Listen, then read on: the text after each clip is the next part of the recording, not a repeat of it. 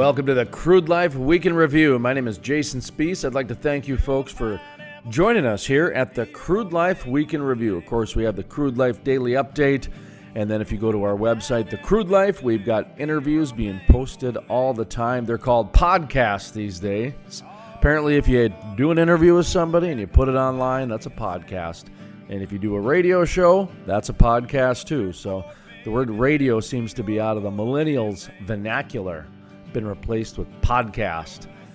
So that's what we're doing here. We do the Crude Life Week in Review. Every week we get together and we put together some of our best interviews of the week, some of the best information for you, and some of this downright good conversation we have about the crude life, what it takes to live, breathe, and work in the oil and gas industry. Sometimes life can just be crude. What do we got on today's program? William Prentice, the CEO of Meridian Energy Group, with our weekly Davis Refinery update. Things are moving along there. Ann Hafner with the Killed Deer Area Ambulance talks about a $15,000 donation from Marathon Oil, which went to some hydraulic cots, upgrades. Well, I should say up to dates. It's kind of funny when you say the word upgrade when really what you mean is up to date, because sometimes, the certain criteria you need to have, certain regulations you need to have in order to have an emergency response unit or to have certain things that people need to rely on. And so thank you very much to Marathon Oil for donating $15,000 so the Killed Deer Area Ambulance Services can update/upgrade some of their equipment. And we have Ann Hafner on to talk a little bit about that and volunteer emergency services, relationship with some of the other like firefighters and the police, and challenges with rural America when it comes to emergency services and just volunteerism in general. Plus, Joel Brown, mineraltracker.com, but he's going to speak on behalf of McKenzie County Job Development Authority. They're talking about single-family homes. There's some funds available if anybody wants to invest or maybe build a house. They want your body and your family out in McKenzie County, Watford City, USA, heart of the Bakken shale play. Joel Brown, mineraltracker.com. It's a 2-for-1 interview coming up a little bit later on. Ann Hafner, Killed Deer Area Ambulance Services. And this week, William Prentice with our weekly Davis Refinery update. And let's get to him right now. This is William Prentice, the CEO of Meridian Energy Group.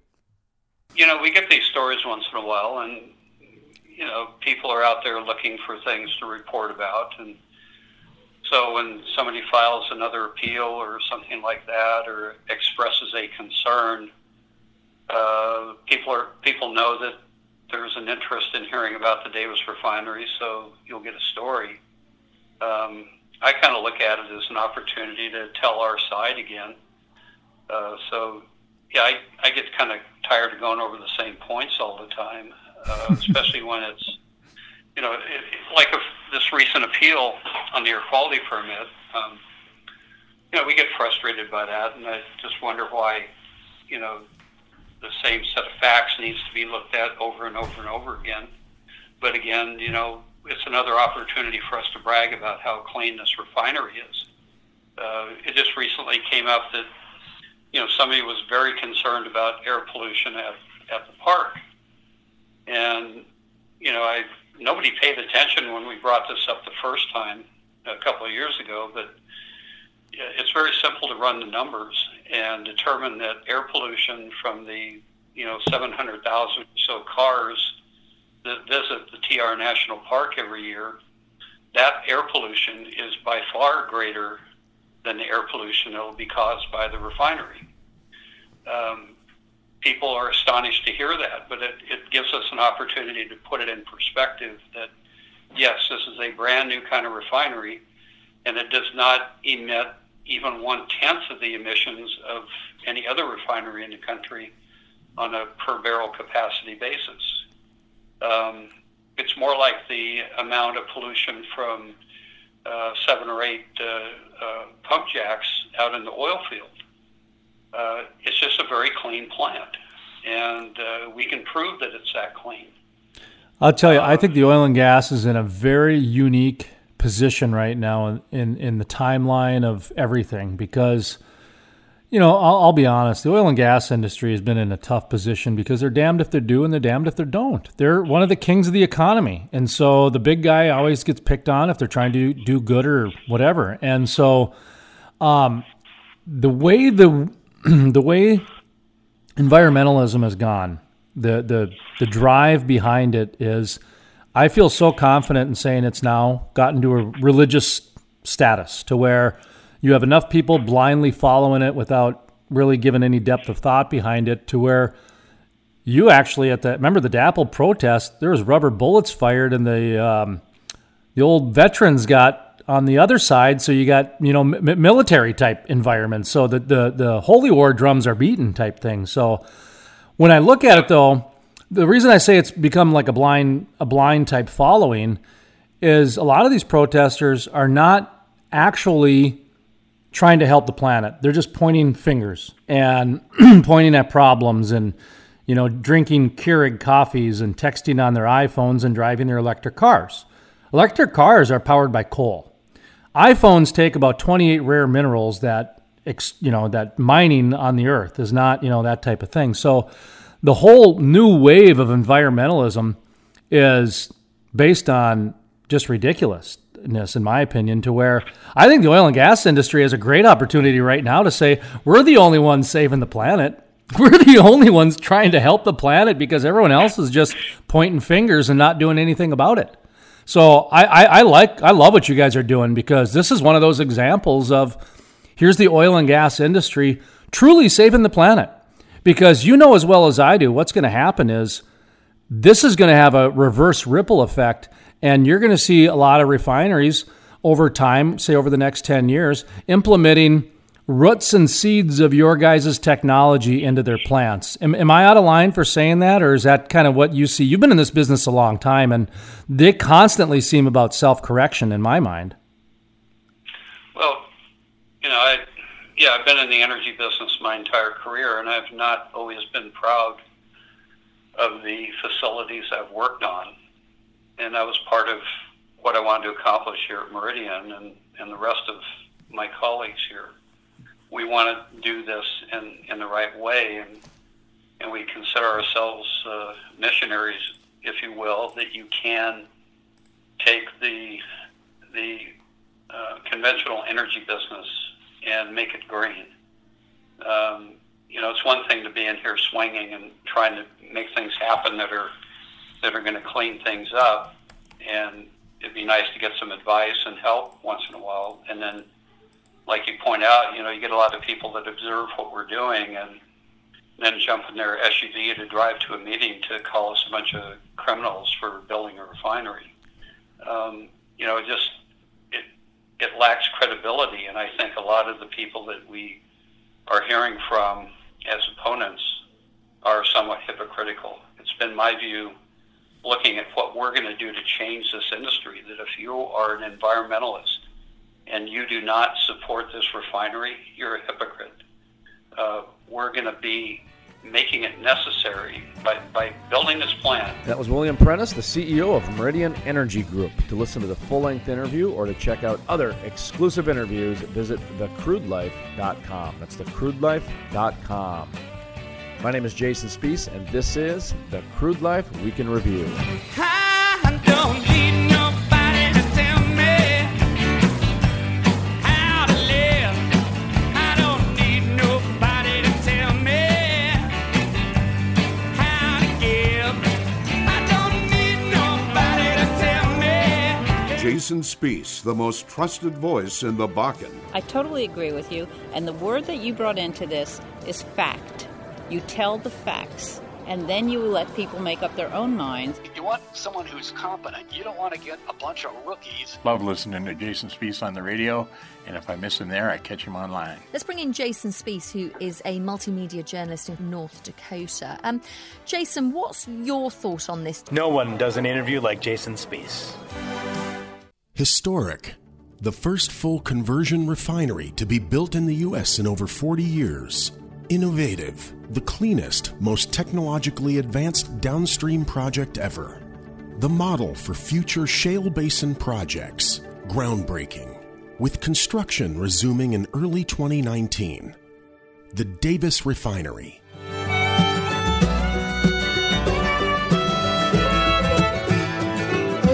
No one in the world would ever take you for a killer with your ponytail and your baby blue eyes. Welcome back to the Crude Life Week in Review. My name is Jason Spees. Thank you, folks, for joining us. Coming up next, Ann Hafner with the Killdeer Area Ambulance Service. Ann Hafner, Killdeer Area Ambulance Service. Thank you very much for joining the program here today. First of all, we're going to talk a little bit about a donation that you've received, and if you want to mention other donations too, you certainly can. But first off, let's start with the donation. Recently, I saw on social media you guys received a nice donation during a community appreciation night. Can you give me a little more information than what I'm just reciting off of a social media post? Sure. That donation was a $15,000 donation we got from Marathon Oil to help us replace one of the hydraulic cots we carry on our ambulances. Okay, so there's actually a specific need for the donation, huh? Yeah. They've been really good to us. Marathon Oil has, and they open up a donation for us just about every August. I applied for the last 6 or 7 years, and they've always responded positively. They've given us close to $100,000 in donations since I've been here. How's the oil industry been overall outside of Marathon? Has other companies been stepping up and donating to the Killdeer Area Ambulance? We have some regular donors who have been very supportive. Hess, from their affiliate Hess Bakken Services, helped us purchase an ambulance.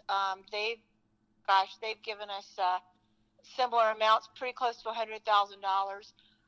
We have XTO Energy is very faithful. We receive some money from them every summer. ConocoPhillips, I'm trying to think of them. WPX. There's a lot of oil companies out here that are helping us, but none as substantially as Marathon and Hess. One of the things that the Crude Life likes to point out, and correct me if my numbers are wrong, I was just corrected in Wyoming last week. Apparently their numbers are 93%, but generally nationwide, 85% of firefighters are volunteer. And I think that's true with emergency services for the most part when you start talking about area ambulances and that sort of thing. Talk to me a little bit about the volunteer side, and if you do know what some of those numbers are when it comes to your organization and maybe even some of the firefighters too. I can tell you about our organization. I can't speak to you about the fire departments in other towns. I can tell you that West Dunn Fire Department, which is the one that serves our area and most of Dunn County, is all volunteer. Killdeer Ambulance is probably about half and half. Right before the boom started, the ambulance service was 100% volunteer in Killdeer. And as the new oil jobs came in town and the community got busier and busier, it was hard to get volunteers, and most of the volunteers we had here aged out. We have a very difficult time getting a lot of volunteers, and we wouldn't be running at our current level of service if we had to rely specifically on volunteers. For the state of North Dakota, I can tell you overall volunteerism is down. Every time I go to a regional or state EMS meeting, they're talking about how volunteerism is down and how the ambulance services are going to continue to function at the levels their community wants them to be at without the volunteers. So more and more services are becoming combination services like ours, which is a combination of career personnel and volunteer personnel. And the emergency services, what is that? Or you're the ambulance service, area ambulance, is different than the fire department? Do you guys have the same buildings, separate buildings? I'm sure every community is different. Talk to me just about the relationship, I guess, with the emergency services, because I'd imagine out in the rural areas, you guys probably, talk a little bit. Oh, yeah, we do a lot with West Dunn Fire Department. Some of the firefighters are also ambulance volunteers. In Dunn County, the ambulance service and the fire departments function separately. We're both taxing entities in the county. The voters were really good to us several years ago when they formed taxing districts, ambulance and fire taxing districts. We're both run by boards. They're separate boards. The boards are elected from the community. But we do a lot of things together, even though we're funded differently. we have to be able to work together, or we wouldn't be able to function. From what I know, most of the rural ambulance services in the state of North Dakota are separate than the rural fire departments that serve the same communities. Yeah, I think you're right on that as well. I know that they were looking at some emergency substations, if you will, kind of where they would share in certain areas, especially out in the Bakken when you get into some of the rural areas, and you have some sort of geographical challenges. Talk to me about your geographical challenges you have. I mean, I've interviewed people to where they've been in an accident and they wonder if it might take 45 minutes for an ambulance to come, that sort of thing. Talk to me about some of these challenges you guys have out in the rural areas. In western North Dakota, especially the McKenzie County, Stark County, Dunn County, Williams and Montreal, the areas that encompass the Badlands and all the oil, the terrain can be very difficult. Most of the highways are 2-lane highways. A lot of the surface roads are still scoria gravel. The terrain can be rough. We have, believe it or not, mountains in western North Dakota. They're not big mountains, but it can take a long time to get to some of these oil field sites. It can take a long time still to get to some of the ranches where our community members live. One of the biggest problems we face here in Dunn County, though, is that the nearest hospital is in Dickinson. And if from the front door of the ambulance service to the doors of the emergency room, it's about 36 miles. So it's about 45 minutes. When we go further out north to where most of the oil wells are, we're going to be going an hour and 15 minutes just from picking up that patient to getting to the hospital. So it requires us to have very good equipment, very good vehicles, and highly trained personnel, because we're probably going to be one of the ambulance services that has to give patient care, pre-hospital patient care, longer and more in-depth than the other ambulance services. You mentioned some of the difficulties in obtaining volunteers, getting volunteers, or just that the trend is going down.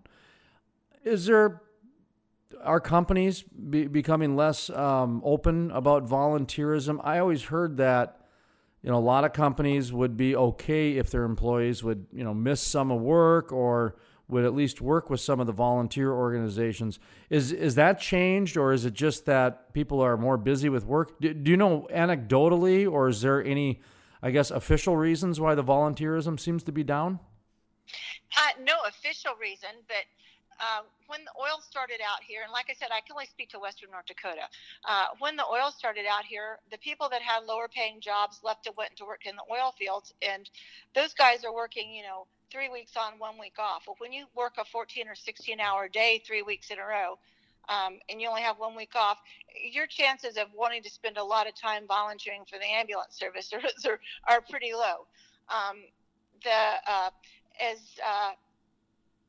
time goes on, the care we're required to give requires much more highly trained ambulance staff, and that takes a lot of time, and it's a lot of expense too. So people just don't have time to put in the hours that the ambulance services require to meet the needs of the community. That being said, though, we have a couple of employers in town that do still allow their employees to take ambulance call, but those businesses are short of personnel because a lot of their personnel left to work the higher paying oil field jobs. So they don't always have the staffing anymore to allow that person to go out. They don't want to close their business down so somebody can take an ambulance call. And it's going to take us a minimum of 2.5, 3 hours to do just a trip to Bismarck, to Dickinson and back. So there's a lot of factors that are pushing that volunteerism down. How can people volunteer? What are some of the expectations that people should have if they're considering volunteering? We can pretty much, if you've can pass a background check and you have a North Dakota driver's license and there's a desire to come in and work on the ambulance, something you've always wanted or you think you might be interested in it, we can put just about anybody to work as a driver. We can provide the training for them that they would need to be on for $200 to $300. That's not a great expense to get a driver, but when they want to move up and get more training, just an EMR level is about 60 hours of training. An EMT level is probably 150 to 200 hours of training. If you want to be a paramedic, that's about 13 months, 14 months. So it just depends on what everybody wants to put into it. We have volunteer opportunities at every level. We would take a volunteer to come in and help us do filing, wash ambulances, there's something for everyone if they've got the time and the desire. And that was Ann Hafner with the Killdeer Area Ambulance Services. To listen to the full-length interview or to check out other exclusive interviews, visit thecrudelife.com. That's thecrudelife.com. My name is Jason Spees, and this is the Crude Life Week in Review. In candlelight, whoa, whoa, whoa.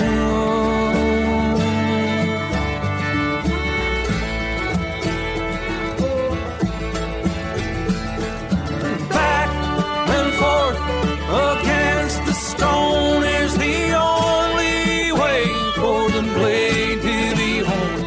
When you finish it off with a leather strap, then you lie in wait for your chance to attack, 'cause you've been up all night polishing the blade of your homemade knife. Jason Spees, the most trusted voice in the Bakken. I totally agree with you, and the word that you brought into this is fact. You tell the facts, and then you let people make up their own minds. You want someone who's competent. You don't want to get a bunch of rookies. Love listening to Jason Spees on the radio, and if I miss him there, I catch him online. Let's bring in Jason Spees, who is a multimedia journalist in North Dakota. Jason, what's your thought on this? No one does an interview like Jason Spees. Historic. The first full conversion refinery to be built in the U.S. in over 40 years. Innovative. The cleanest, most technologically advanced downstream project ever. The model for future shale basin projects. Groundbreaking. With construction resuming in early 2019. The Davis Refinery.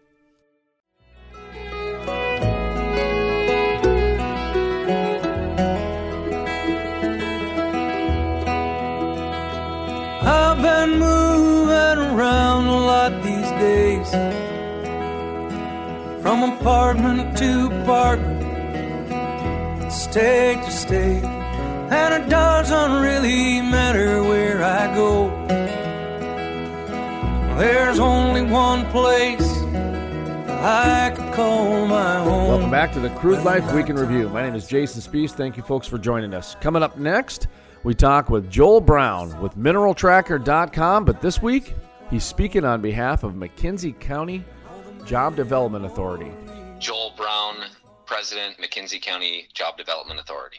Thank you very much for joining the program here today. Of course, in a day job, you're also with MineralTracker.com, and I do want to ask you how that's going in a moment or two, but we should probably find out the news at hand, if you will, and there's always breaking news going on in Watford City these days, so let's just start off with a general update from the president's standpoint of the McKenzie County's Job Development Authority. Is that correct?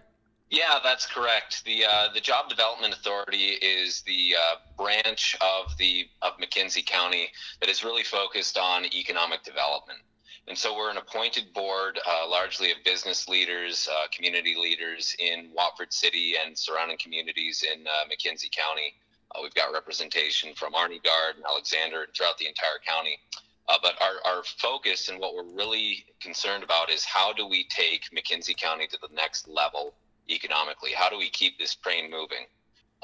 We've got a tremendous opportunity right now with what's going on in the Bakken with the opportunity that we have for increased workforce, for increased industry, for increased GDP. It's pretty incredible what we have here in McKenzie County. What was 20 years ago is a much smaller population base than we have right now. And so, yeah, the big news recently from the JDA standpoint is we just launched a housing development subsidy program that's going to be aimed at addressing what we see as the number one issue hindering economic development in McKenzie County today, and that's lack of affordable single-family housing. Can I ask you a question, just a sidebar on that? Absolutely. And I don't know if you're qualified to answer this or not, at how deep this goes, but when I've heard the term affordable single housing now for a number of years, and have we got a definition of that? Because obviously that's going to be different in Dickinson and Williston than Watford City. Do you know what I mean? Have you guys landed on what that looks like? Yeah, absolutely. At least what we've seen is kind of the benchmark is we've got a tremendous amount of people that are waiting in line right now, approved for FHA loan.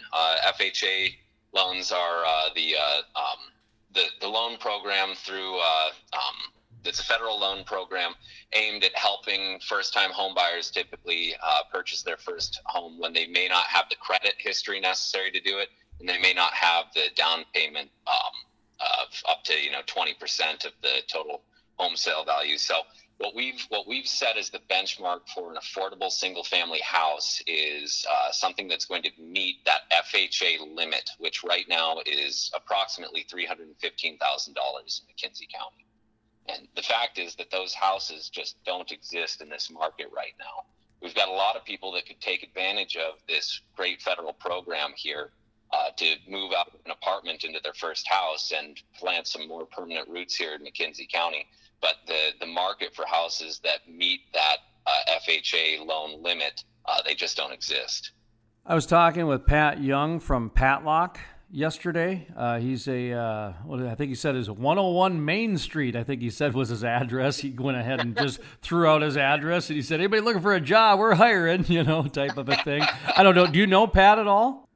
No, I don't know Pat Young. Okay, well, go down and say hello to him. Tell him Jason Spees from the Crude Life and the Multimedia Cafe said hello. He's right on Main Street, Patlock Safety Services. Great story. Roustabout that figured out a new way to make the oil industry safer and save some money. And like the oil industry does, they seem to enable opportunity instead of entitlement. And so he went ahead. He's got a business in Main Street down in Watford, and it sounds like he just said, some of the quality of life changes that he's seen over the past year, and that was my transition question. But I wanted to, of course, I guess give some context with just yesterday I talked to a gentleman who lives in Watford and has a business there, and he mentioned a few of the businesses that have popped up in the past year.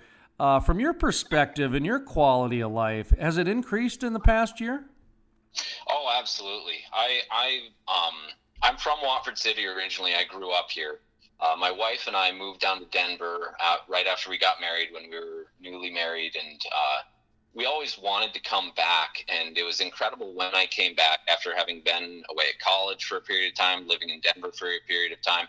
I came back, and Watford City was a completely different town than it was when I was growing up here. And the great thing is I enjoy it so much more. We have so much, aside from just, economic opportunities that we have here, the quality of life opportunities that we have here are just tremendous. I would challenge you to find another community the size of Watford that has a Rough Rider Center-esque event center, or a high school like we do. If you look at the restaurants that we have, a city the size of Watford City has the second biggest microbrewery in North Dakota. So there's a lot to do here. It's a really young, fun community. It's our number one demographic is young families, which my family gets included in that demographic too. And so it's a really energetic, fun place to be with a lot of opportunity and fun things to do, a lot of people to connect with. How about on the education standpoint? You mentioned you lived there, so this seems appropriate enough. You've got mineraltracker.com as a business, so you're a small business owner, and you've also got active roles as president, Job Development Authority, McKenzie County. So I want to ask you about the schools. Lieutenant Governor, former mayor of Watford City, Brent Sanford. I still chuckle at the interviews him and I did through the years in the early Bakken days where the kids were using outhouses and the most important part of that story is everyone was okay with it. There wasn't anybody that was trying to get the health police in there and make it into a front page story. The locals really said, you know what, this year my kid might have to use an outhouse in sub-zero temperature, but at the end of the day, we're going to have a nice, gorgeous facility. Do you know what I mean? It just seemed like that was so refreshing that the community really embraced the change and the momentum and saw the bigger picture. Is that still the case going on there, especially with the education side of things? Definitely. What we have here in McKenzie County is so unique, I think, throughout the entire state of North Dakota. And like you said, we're certainly not complainers. So we understand that there are growing pains when you go through something like we have with Bob. But I think this community is, they're able to adapt really well. And you're right, they keep their eye on the big picture. They see where this is going. I mean, so we just recently approved bonding for another elementary school.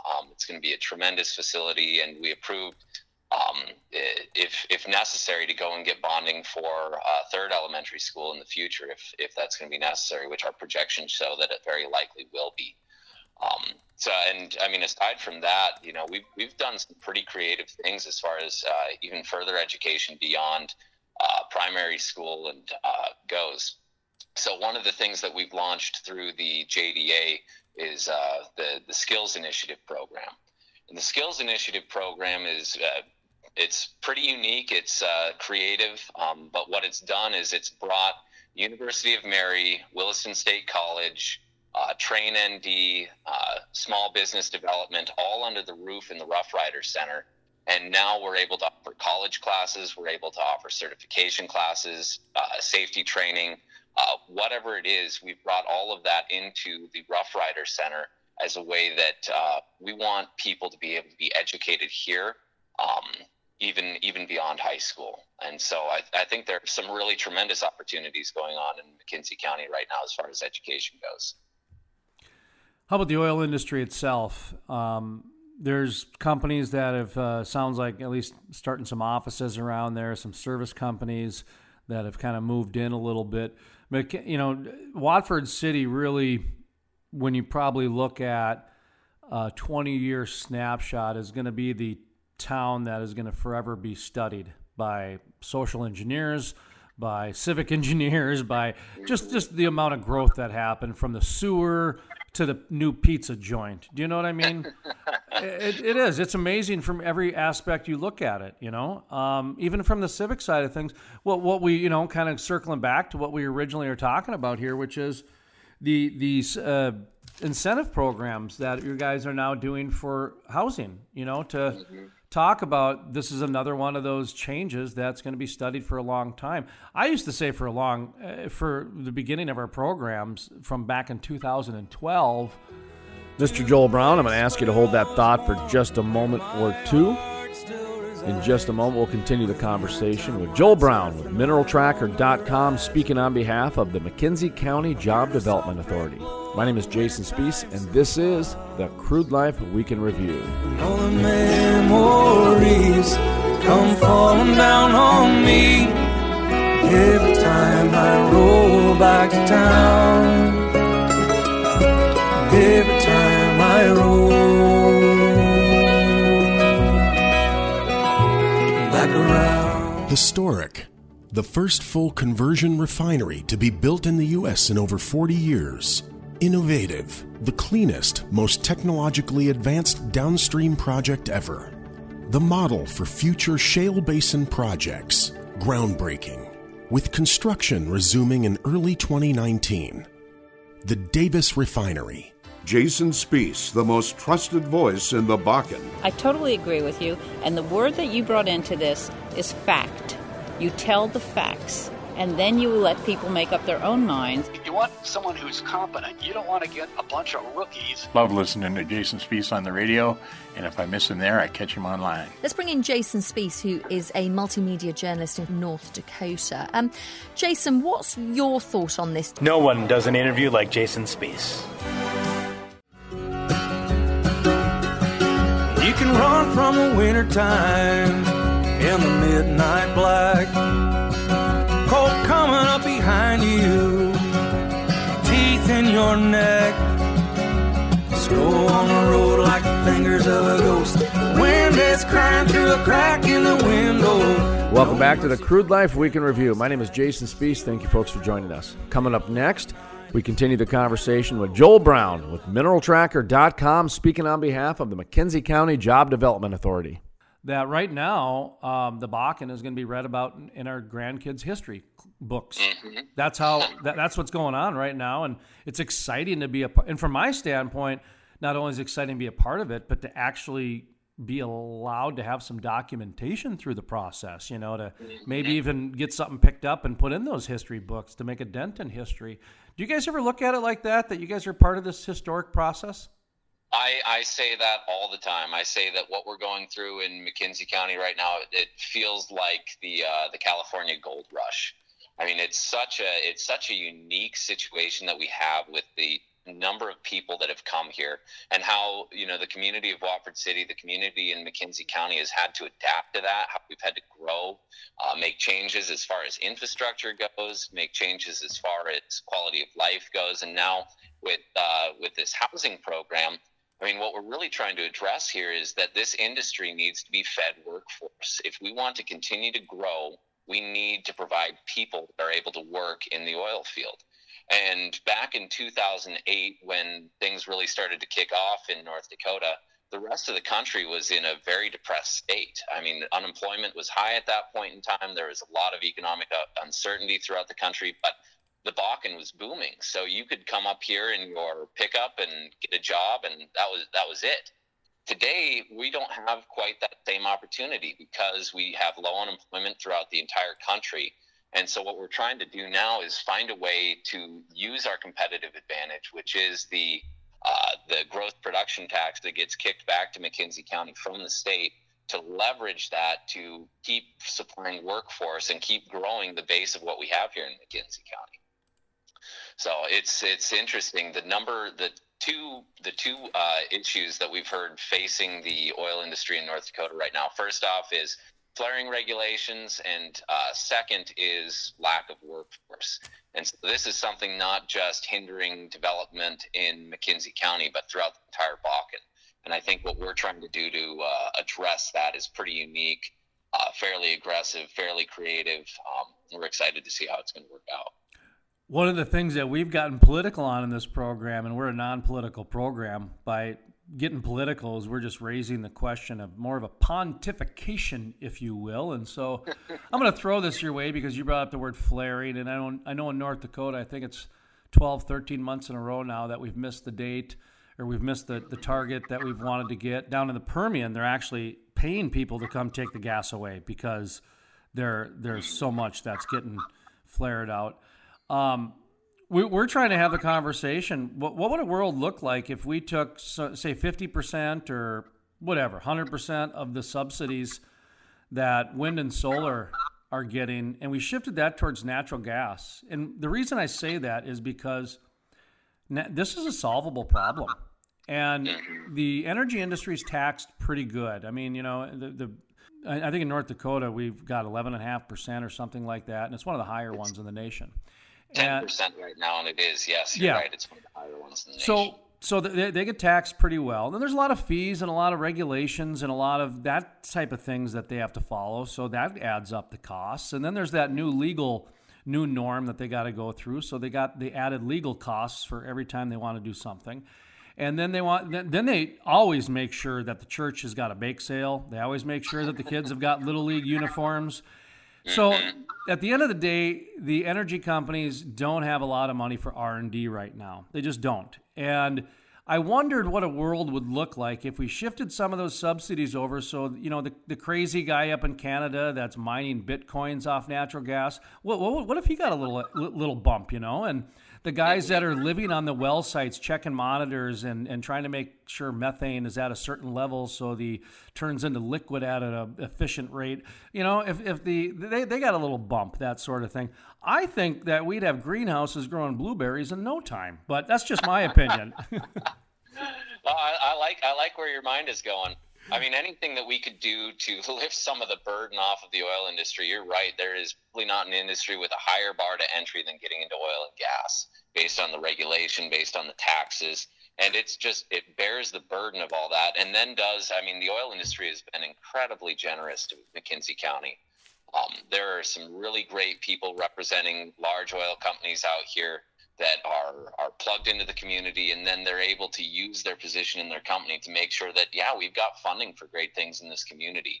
I mean, and so I think if there were a way to lift some of the burden off the oil industry, that would be great. And I think you bring up an interesting point in trying to address this very specific issue of what are we going to do with this natural gas? Because what we're doing right now, I mean, it's an issue not only of capital investment, but human investment, because putting in pipelines is a very labor-intensive job. And we lack workforce right now, back to our original issue. So beyond even being able to just throw enough money into solving that problem, it's being able to throw the right number of people to address it as quickly as we need to. And so it's a complex issue. That was a big message at the conference too. Younger people like us, because good-looking guys like us, as young as we are, but we're kind of socially engineered to think one thing, and then until you get into the industry, you start to realize how valuable the opportunity is. I don't know. Sorry, I get on my soapbox at times because I really do enjoy this industry a lot and the opportunity it gives. So, how's your business doing, Mineral Tracker? It's doing great. Mineral Tracker it continues to build and build. We're adding users every single day. I mean, and really what's exciting about that is that with every user that we add to Mineral Tracker, we're really opening the eyes of this broader group of mineral owners in North Dakota who have kind of been rushed into this entire industry, almost unbeknownst to them that they had all this oil and gas under their feet. And all of a sudden, a very important part of their income, an important part of their life, they have almost no insight into how they are actually making the money that they are. And so with Mineral Tracker, I mean, it's incredibly simple to use. We launched a freemium version, is what we're calling it, the basic subscription, so that if you're a mineral owner and you're only maybe collecting $50, $100 a month off of it, you still have the ability to go and see how is that $50 or $100 going to change over time? Am I still getting paid correctly on that? Where are my wells? So there's no cost bar to entry now to get into Mineral Tracker. And that was Joel Brown with MineralTracker.com speaking on behalf of the McKenzie County Job Development Authority. To listen to the full-length interview or to check out other exclusive interviews, visit thecrudelife.com. That's thecrudelife.com. Check out our social media. 350,000 social media followers with the Crude Lifes and the YouTubes and the Twitters and the Facebooks, all those different social media accounts. Go to thecrudelife.com and click on the social media tab. That's going to do it this week for the Crude Life Week in Review. I'd like to thank William Prentice, the CEO of Meridian Energy Group, Ann Hafner with the Killdeer Area Ambulance Services, and Joel Brown with MineralTracker.com, speaking on behalf of McKenzie County Job Development Authority. Thank you very much for joining us this week here at the Crude Life Week in Review. We'll be back next week on this radio station at this time. If you're streaming us on the internet or maybe you've downloaded one of our podcasts like on iTunes, thank you very much for choosing us as part of your weekly, daily, or moment-to-moment content. From the staff here at the Crude Life Week in Review, my name is Jason Spees, asking you to savor life and enjoy the spice. Historic. The first full conversion refinery to be built in the U.S. in over 40 years. Innovative. The cleanest, most technologically advanced downstream project ever. The model for future shale basin projects. Groundbreaking. With construction resuming in early 2019. The Davis Refinery.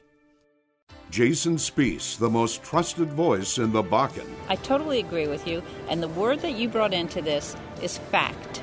You tell the facts, and then you let people make up their own minds. You want someone who's competent. You don't want to get a bunch of rookies. Love listening to Jason Spees on the radio, and if I miss him there, I catch him online. Let's bring in Jason Spees, who is a multimedia journalist in North Dakota. Jason, what's your thought on this? No one does an interview like Jason Spees.